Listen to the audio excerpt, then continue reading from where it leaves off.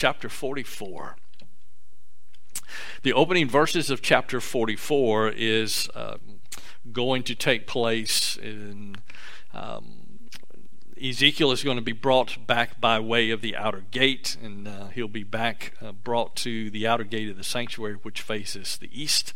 And you will notice that the gate is shut. And then in verse number 2, and the Lord said to me, this gate shall be shut, it shall not be opened, and no one shall enter by it, for the Lord God of Israel has entered by it, therefore it shall be shut. As for the prince, he shall sit in it as prince to eat bread before the Lord. He shall enter by way of the porch of the gate, and shall go out by the same way. So again, Ezekiel is brought back to the eastern gate of the inner court of the sanctuary. And this is in the inner court area. And so as you consider where the temple and the grounds of the temple, there is an outer court area, and then there's an inner court area where Ezekiel finds himself at this moment in time. And when they arrived, the gate was shut, and that is, of course, the eastern gate. The prophet heard the voice of the Lord declare that the gate is to also remain shut. That you see in verse number 2. Ezekiel hears this. The Lord said to me, this gate shall be shut, it shall not be opened, and no one shall enter by it. So it has been permanently shut. It's been permanently closed. And of course, let me say this to you tonight. These verses raise several questions. Several questions, of course, that many seek to have answered. The first question is, why was the gate shut? Number 2, when was the gate shut? And then number 3, and this is the one everybody's kind of waiting to hear, who is the prince of the gate? And so we're going to attempt to answer those for you tonight. The answer to the first question is actually found in the text. We see that simply by reading the text. God returned to the temple through the east gate, just as he had departed through the east gate. Back in chapter number 10 and chapter number 11, if you will recall, Ezekiel had the vision where he saw the glory of the Lord as it departed, of course, from the temple. And then as we come to chapter 37, chapter 34, and also in chapter 37, we see where the glory of the Lord had returned back into the temple. And so as a result of the glory returning back into the temple gate, the eastern gate, was going to be shut, and it would not be opened again. When God returned, he promised never again to depart the city or the temple. Matter of fact, if you flip back and look at chapter 37 and look at verse 28, and we find the reference to verse 28, chapter 37, and the nations will know that I am the Lord who sanctifies Israel when my sanctuary is in their midst forever. And going back to chapter 34, and when you look at chapter 34, you can look at verse 30 and verse 31. And they will know that I, the Lord their God, am with them, and that they, the house of Israel, are my people, declares the Lord God. As for you, my sheep, the sheep of my pasture, you are men, and I am your God, declares the Lord God. And then back just go back to chapter 37 for just a moment. And let's do this. Actually, let me give you some more passages here in chapter 37 just to help with this. Beginning in verse 24 of chapter 37. My servant David will be king over them, and they will all have one shepherd, and they will walk in my ordinances and keep my statutes and observe them.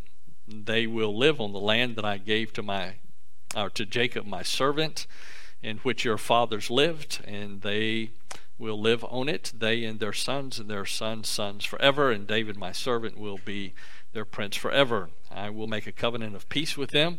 It will be an everlasting covenant with them, and I will place them and multiply them, and will set my sanctuary in their midst forever.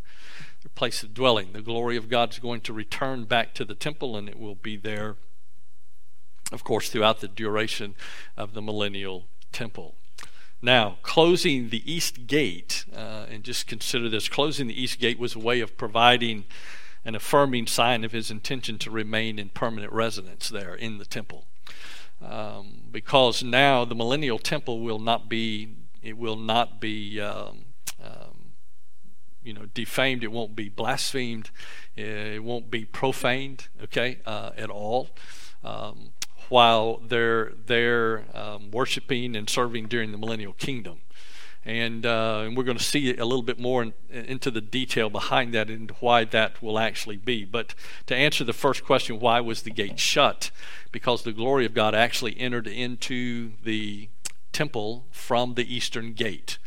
And therefore, it coming in through the eastern gate, God's glory is not going to depart again throughout the 1,000-year reign of Jesus Christ there in the city of Jerusalem. And so the temple gate has been shut as a result of that. And then, of course, the next question then is who or when was the gate actually shut? And that's what we just talked about. It was shut, we believe, when the glory of the Lord came into the temple. Then the gate was shut. It's a little bit more difficult to actually figure what the timing of the closure is. Ezekiel was not told exactly when the gate was closed, but we figured it was sometime after the glory of God returned back to the temple that the gate was shut and permanently closed. As a result. And let me say this as well tonight. There is no evidence to suggest that the eastern gate of either Zerubbabel's temple or Herod's temple was permanently closed. As far as we know, there's nothing in Scripture anywhere that gives us any insight that that Zerubbabel's temple, and also understanding when we say Zerubbabel's temple, that was when Ezra and Zerubbabel and Nehemiah, after the Babylonian bondage and captivity, when they came out of Babylon back to Jerusalem. Of course, Zerubbabel and Ezra came back under the leadership of Ezra and Zerubbabel, and they came back to rebuild the temple that was there. Nehemiah came back. They had rebuilt some of the temple, and of course the city of Jerusalem, the walls of the city of Jerusalem had been destroyed as well. Nehemiah came back to rebuild the walls of Jerusalem. And so the temple that is often spoken of whenever reference is made to Zerubbabel's temple, it would have been Solomon's temple that would have been desecrated and destroyed by Nebuchadnezzar and the Babylonians during the Babylonian seizure of Jerusalem. And so a lot of people get confused of how many temples were there. Let me just kind of help you with this just real quickly. There was the Wilderness Tabernacle, and then there was Solomon's temple, and then there's Zerubbabel's temple, and then there's Herod's temple, all right? And as far as Herod's temple is concerned, the eastern gate was still open for all indications that we know, because Jesus himself, when they came back into the city of Jerusalem from the Mount of Olives through the Kidron Valley, as Jesus made his way back into Jerusalem before going to the cross, they came in through the eastern gate. All right. So, as far as we know, that those gates were never permanently closed at either of those. And as I said earlier, the eastern gate, you can actually see the eastern gate when you stand on the Mount of Olives and you look down across the Kidron Valley. You can see the eastern gate on the wall, and it is definitely, and I can say this, it is closed up. It's been closed up. It is still closed up to this day. It's been closed up since the days of the Crusaders, which has been a little more than, I guess, probably close to 1,000 years now. That eastern gate has been closed up. I showed y'all a picture of it last Sunday night, where it is closed up. And but as I said, they think that's going to stop the return.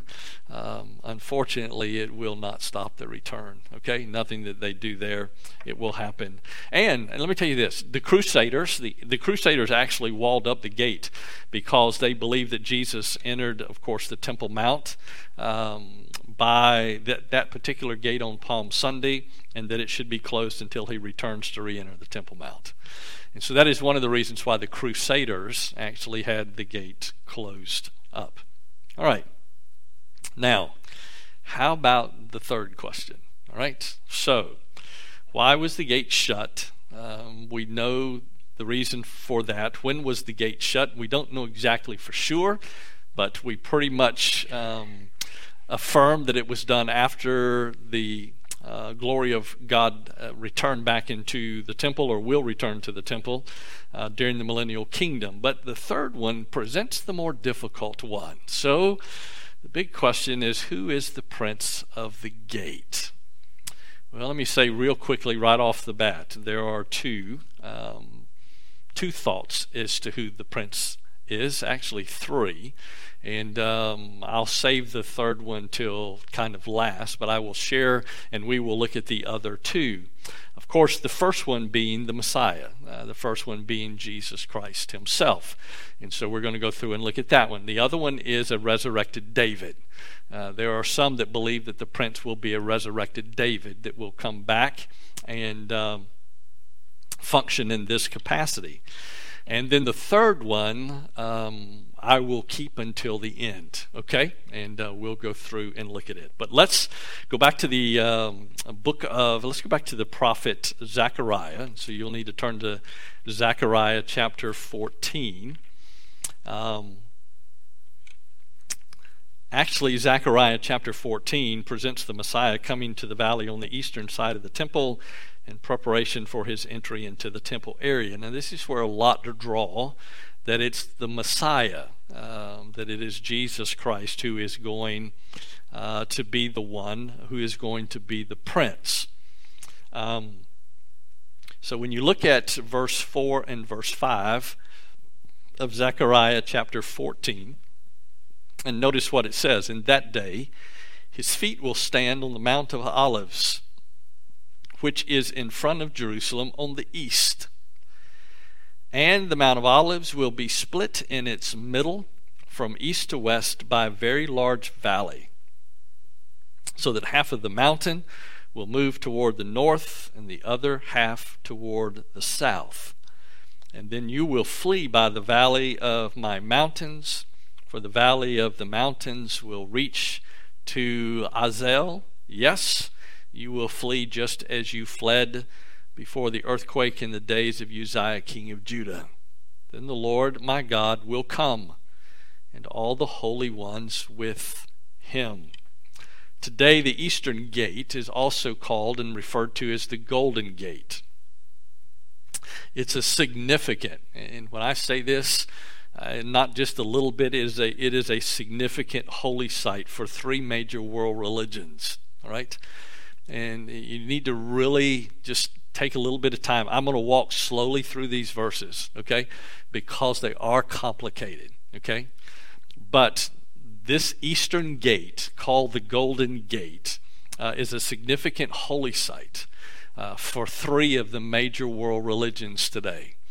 And you could probably guess which ones they are, but I will give them to you, all right? Judaism, Christianity, and Islam. All right, it's for all three of those. As a matter of fact, when you stand at the Mount of Olives today and you look across the Kidron Valley into the city of Jerusalem, and you look at where the Eastern Gate is located, there is a Muslim cemetery right there at the Eastern Gate. And there's a very specific reason why they put that there.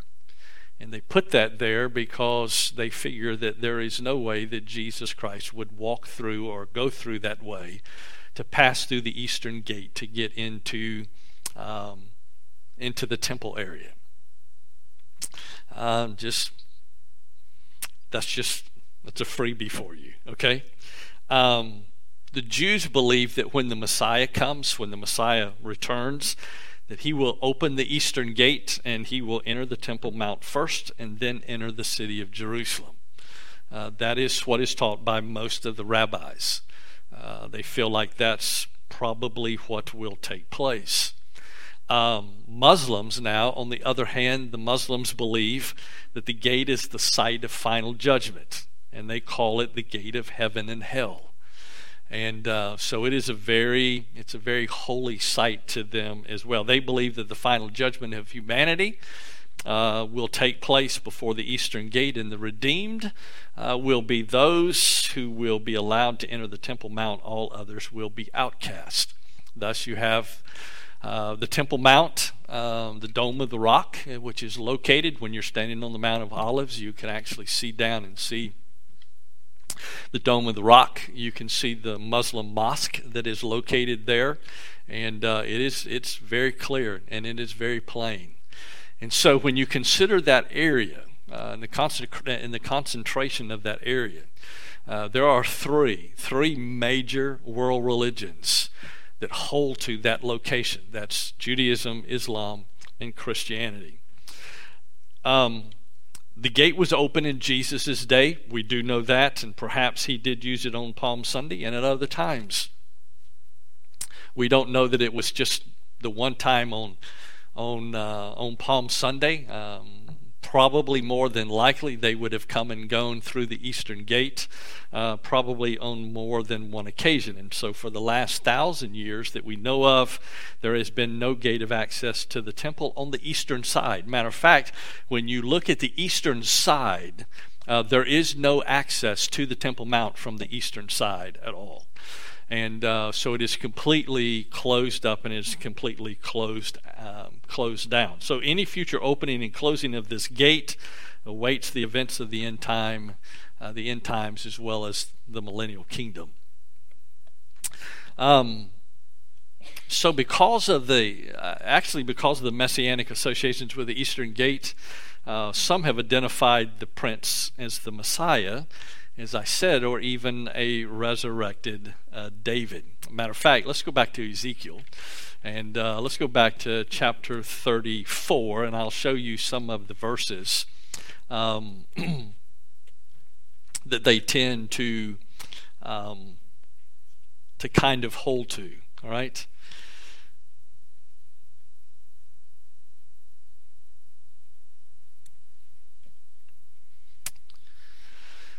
Chapter 34, and let's look at verse 23. Chapter 34 and verse 23.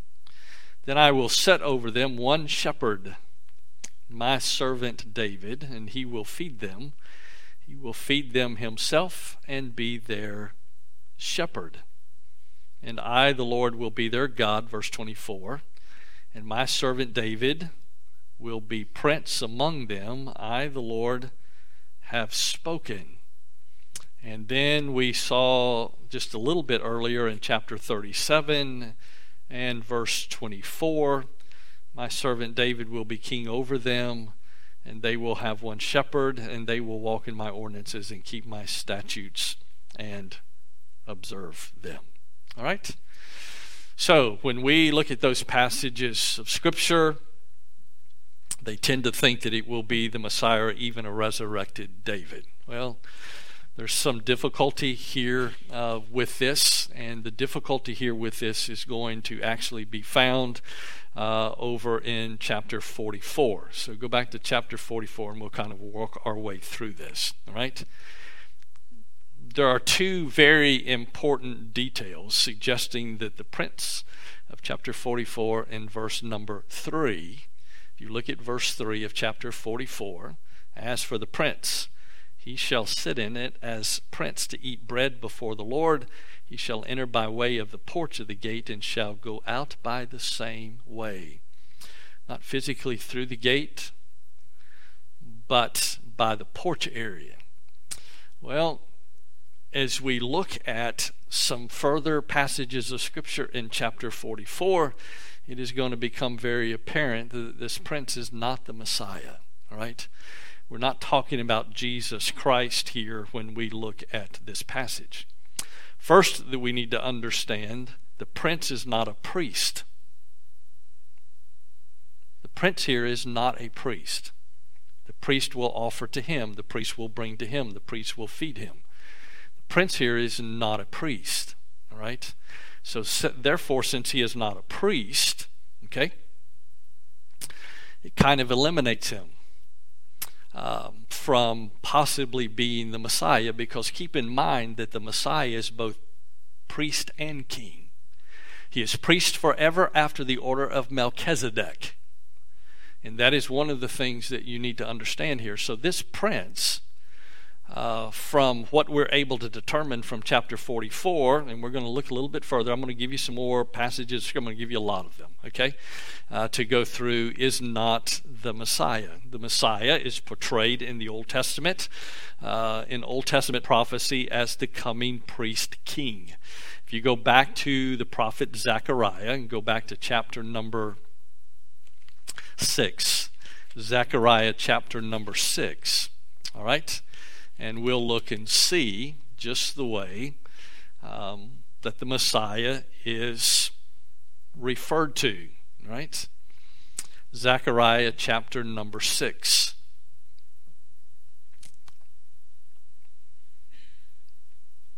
And we'll just start in verse number 11 so you get all of the context here, all right? So it says, "Take silver and gold, make an ornate crown, and set it on the head of Joshua, the son of Jehozadak, the high priest. And then say to him, Thus says the Lord of hosts, Behold a man whose name is Branch." You notice the capital B there. And let me tell you who that is making reference to. That is making reference to Jesus Christ, the Messiah. "For he will branch out from where he is, and he will build the temple of the Lord." Yes, it is he who will build the temple of the Lord, and he who will bear the honor and sit and rule on his throne. Thus he will be a priest on his throne, and the council of peace will be between the two offices of priest and king. And so the Messiah is both priest and king. Now, the office of priest and king are always kept separate, because the Messiah is to be the only one in whom these two offices are combined. He is the only one that they're combined in. No others, right? He is not after the priesthood of Aaron. He is after the priesthood of Melchizedek. And he is also king. Matter of fact, take your Bibles and turn with me to 2 Chronicles chapter 26. 2 Chronicles chapter 26.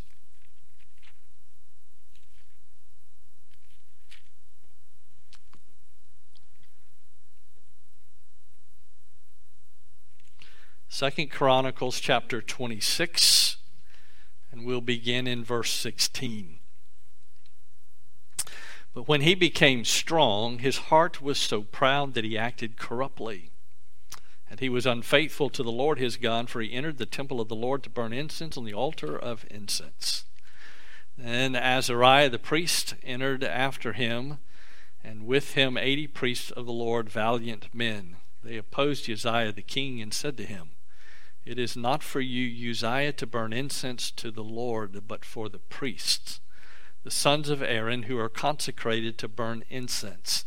Get out of the sanctuary, for you have been unfaithful and will have no honor from the Lord God." But Uzziah, with a censer in his hand for burning incense, was enraged. And while he was enraged with the priest, the leprosy broke out on his forehead before the priests in the house of the Lord, beside the altar of incense. And Azariah the chief priest and all of the priests looked at him, and behold, he was leprous on his forehead. And they hurried him out of there, and he himself also hastened to get out, because the Lord had smitten him. King Uzziah was a leper to the day of his death, and he lived in a separate house, being a leper, for he was cut off from the house of the Lord. And Jotham, his son, was over the king's house, judging the people of the land. So I want you to see the separation there that we see in Uzziah. He had no business being in the temple, serving at all. And so we see that separation between king and priest.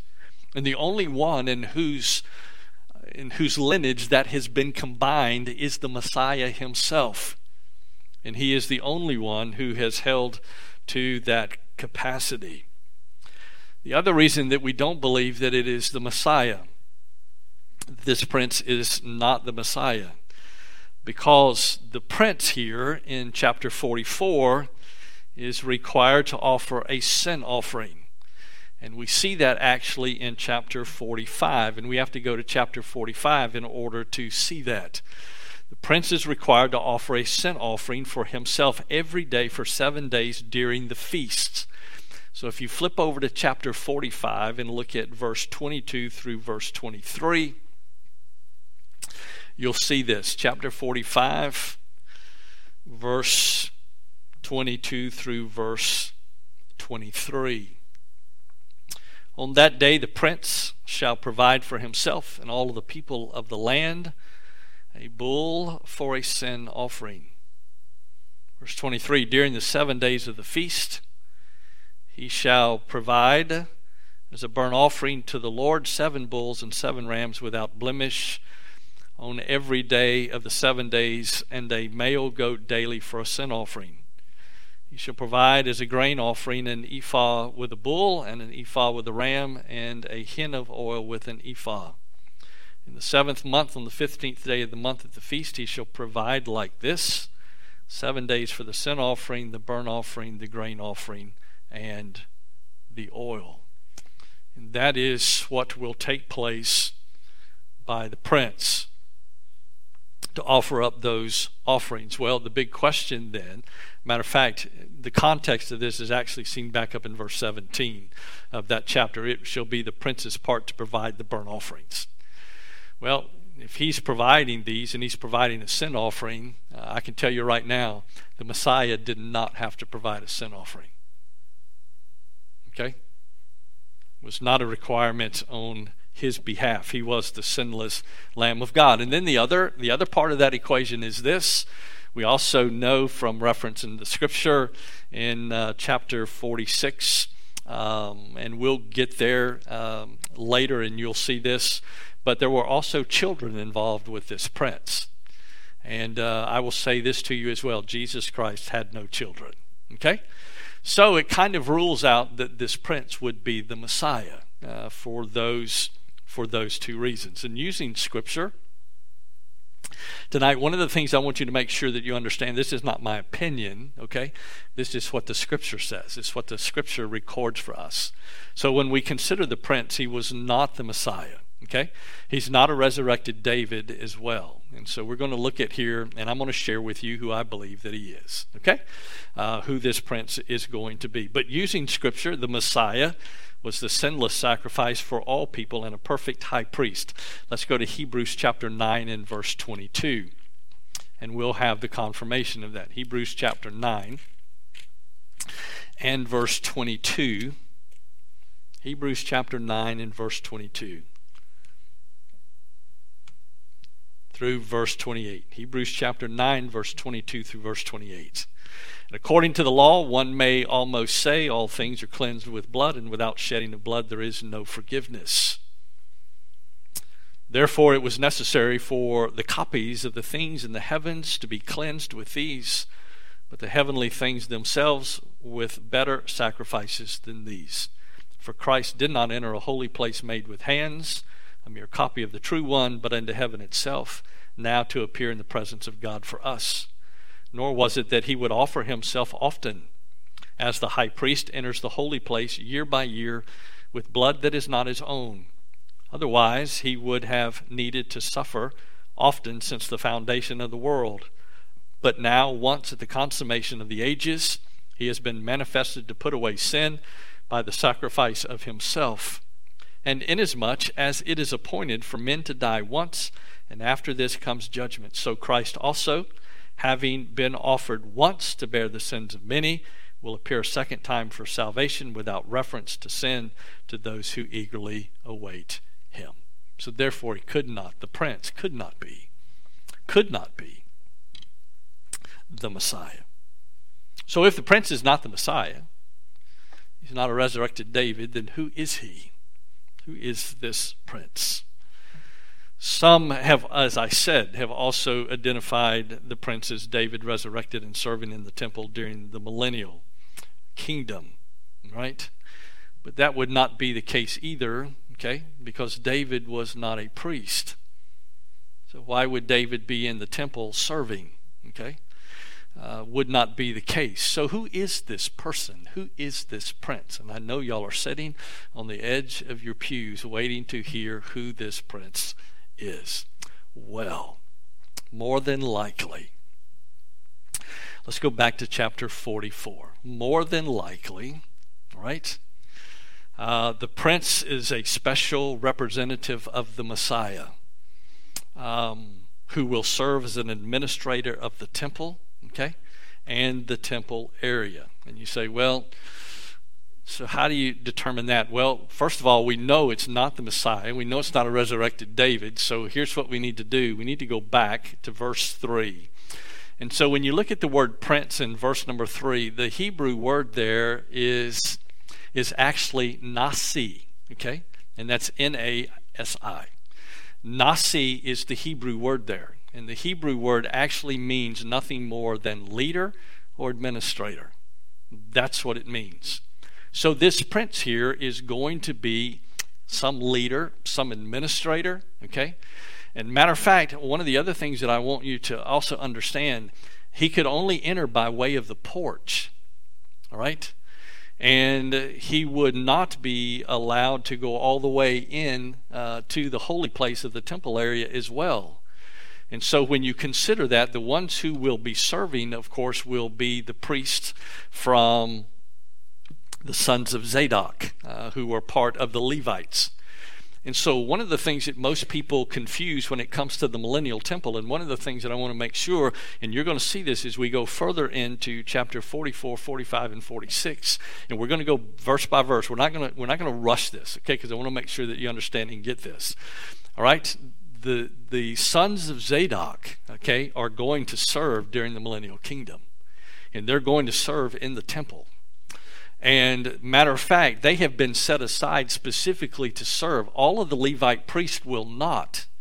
Only the sons of Zadok. And there's a very specific reason why it will only be the sons of Zadok. If you look at verse 15 of chapter 44, you'll see where it is very specifically spelled out for us.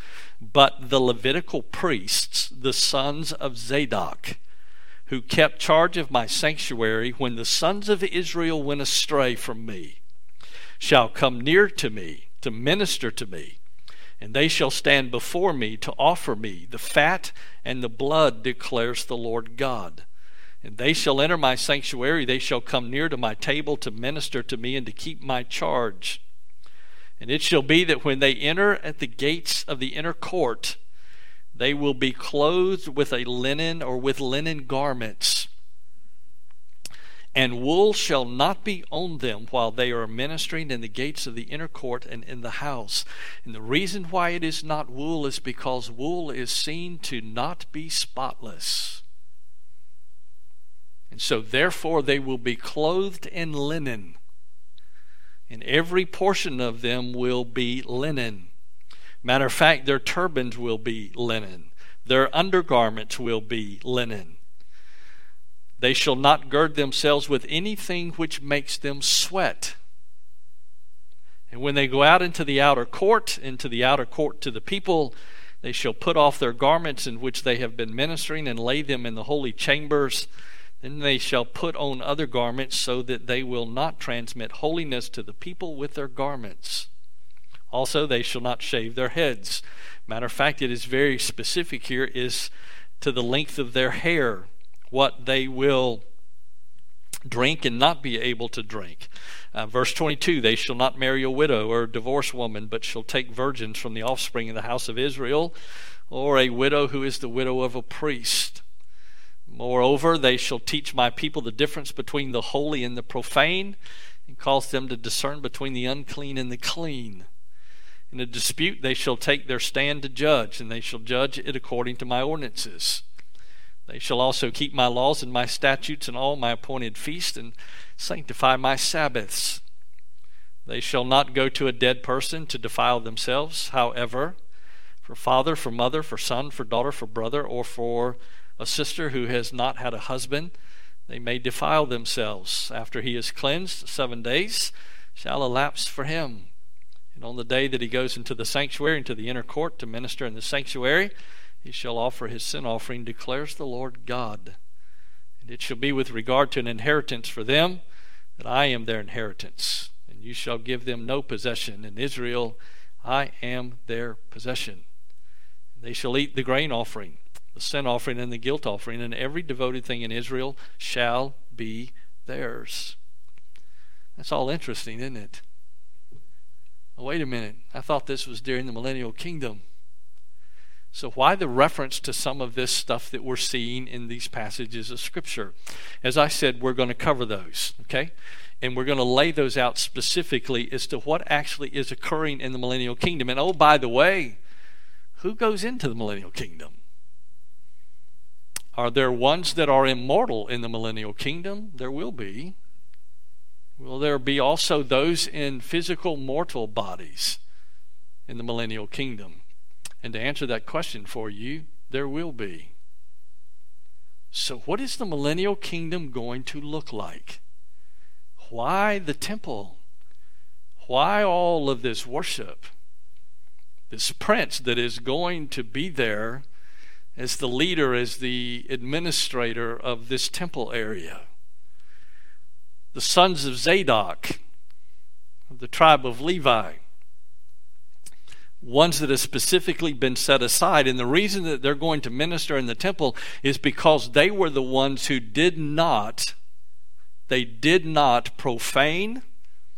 They kept charge of the sanctuary, and they did not move away from the things of God, even during the times and the periods of captivity. They remained true. So if you go back to verse 4 of chapter 44, we need to build all the context here. And one of the things that, let me tell you what you will do, and you have to be very careful with this. You can't just take a chapter of Ezekiel and pull it out, okay? You must look at it in the context of all of it, from the visions that God gave to Ezekiel and everything that is transpiring, and you must follow that all the way out, even to where we are right now in chapter 44 as we make our way through here, because this is where it can get very confusing for you. Well, wait a minute. Well, why are they offering a sin offering? Why are they offering burnt offerings for? Why in the world do they have the grain offering? Why all of the offerings? I thought all of that was done away with. I thought the law was done away with. I thought the old covenant was done away with. Why are they doing it now in the millennial kingdom? I thought Jesus Christ was going to rule and reign from the city of Jerusalem, from the throne of David in the city of Jerusalem. I thought Jesus Christ was going to rule and reign from there for 1,000 years. Well, we're going to look at all of this. Verse 4.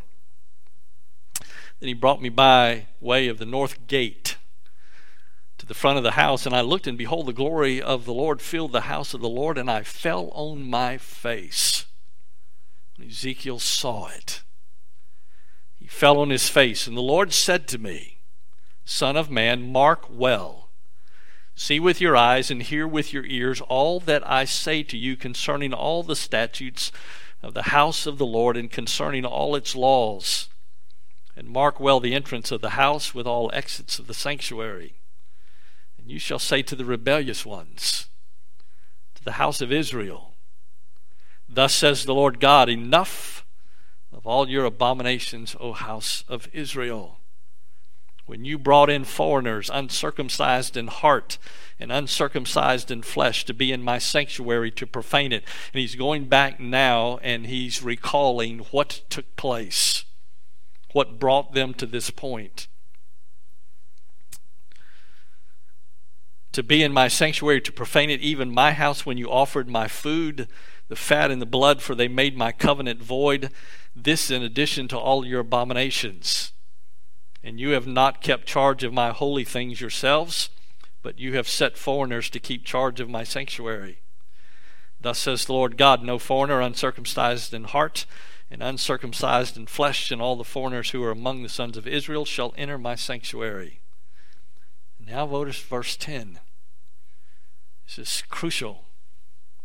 But the Levites, who went far from me, when Israel went astray, who went astray from me after their idols, shall bear the punishment for their iniquity. They are not going to serve in the temple. The sons of Zadok are, which are from the tribe of the Levites. But they were the only ones who kept the charge and kept true the things of God. Verse 11, yet they shall be ministers in my sanctuary, having oversight of the gates of the house, and ministering in the house. They shall slaughter the burnt offering. The only thing they will do is take care of all the slaughtering and the offering, but they will not physically be the ones who will present any of this before the Lord. Only the sons of Zadok.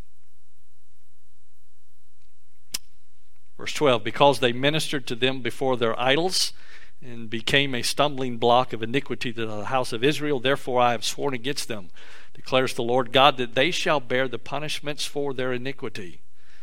And they shall not come near to me to serve as a priest to me, nor come near to any of my holy things, to the things that are most holy. But they will hear their shame and their abominations which they have committed. Yet will I appoint them to keep charge of the house, of all its service, and all that shall be done in it. It's pretty serious position here. All right. We are out of time for tonight. All right? And I know that is a lot. We're going to come back and we're going to break down verse 4 through verse 14 and see how far we get with those. I'm going to answer some of those questions for you. So what's going on in the millennial kingdom? What is taking place? What about the Levites? What about Zadok, the priests of Zadok? What is taking place? Who's in the millennial kingdom? Who's going to be at the temple? Who's going to be worshiping? Wait a minute, I thought we who have been born again will be there as well. We will be, all right? But in a capacity that I don't think many understand and realize according to the Scripture. And we will take a look at that as well. So we've got a lot of stuff to answer as we make our way through chapters 44, 45, 46, 47, and 48. All right? It is going to take us a while probably to get through this. All right? Well, I hope that answers some of your questions. And I knew Brother Gene was going to have a question for us tonight.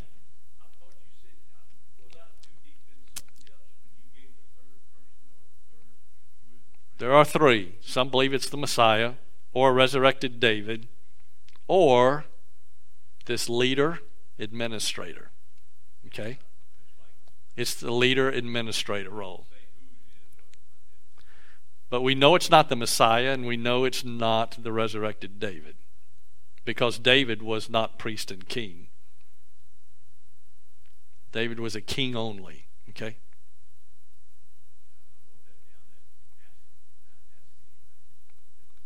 Nasi. It's actually spelled N-A. Okay? And in the English spelling of it, not the Hebrew spelling, but in the English spelling of it, when you transliterate that, it's N-A, put two little dots over the A, and then you have S-I, and that I is pronounced as E. Okay? So it's Nasi. Okay? All right? Okay. Let's stand and we'll have a word of prayer. I'll be up here at the front. If you've got some questions about what we went through, please feel free to come up here. I'll answer them for you, okay? And as we continue to look at the millennial kingdom, all right?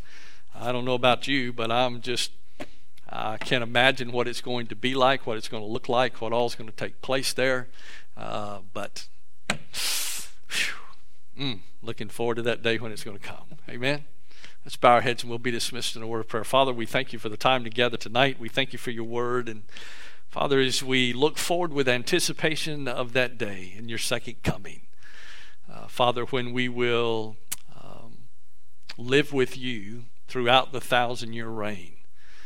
And Father, what will take place, and Father, our minds can only imagine what it will be like. Father, as we are there. And so, Father, I pray tonight that we would just understand and realize that all of this that lies ahead for us, that those who are lost, who so desperately need the gospel, Father, I pray that we would just continue to share the truth of the gospel, that judgment is coming. And Father, how desperately they need the Lord Jesus Christ. And so, Father, we pray now that you would dismiss us with your love tonight. And we ask all this in Jesus' name. Amen. And you're dismissed.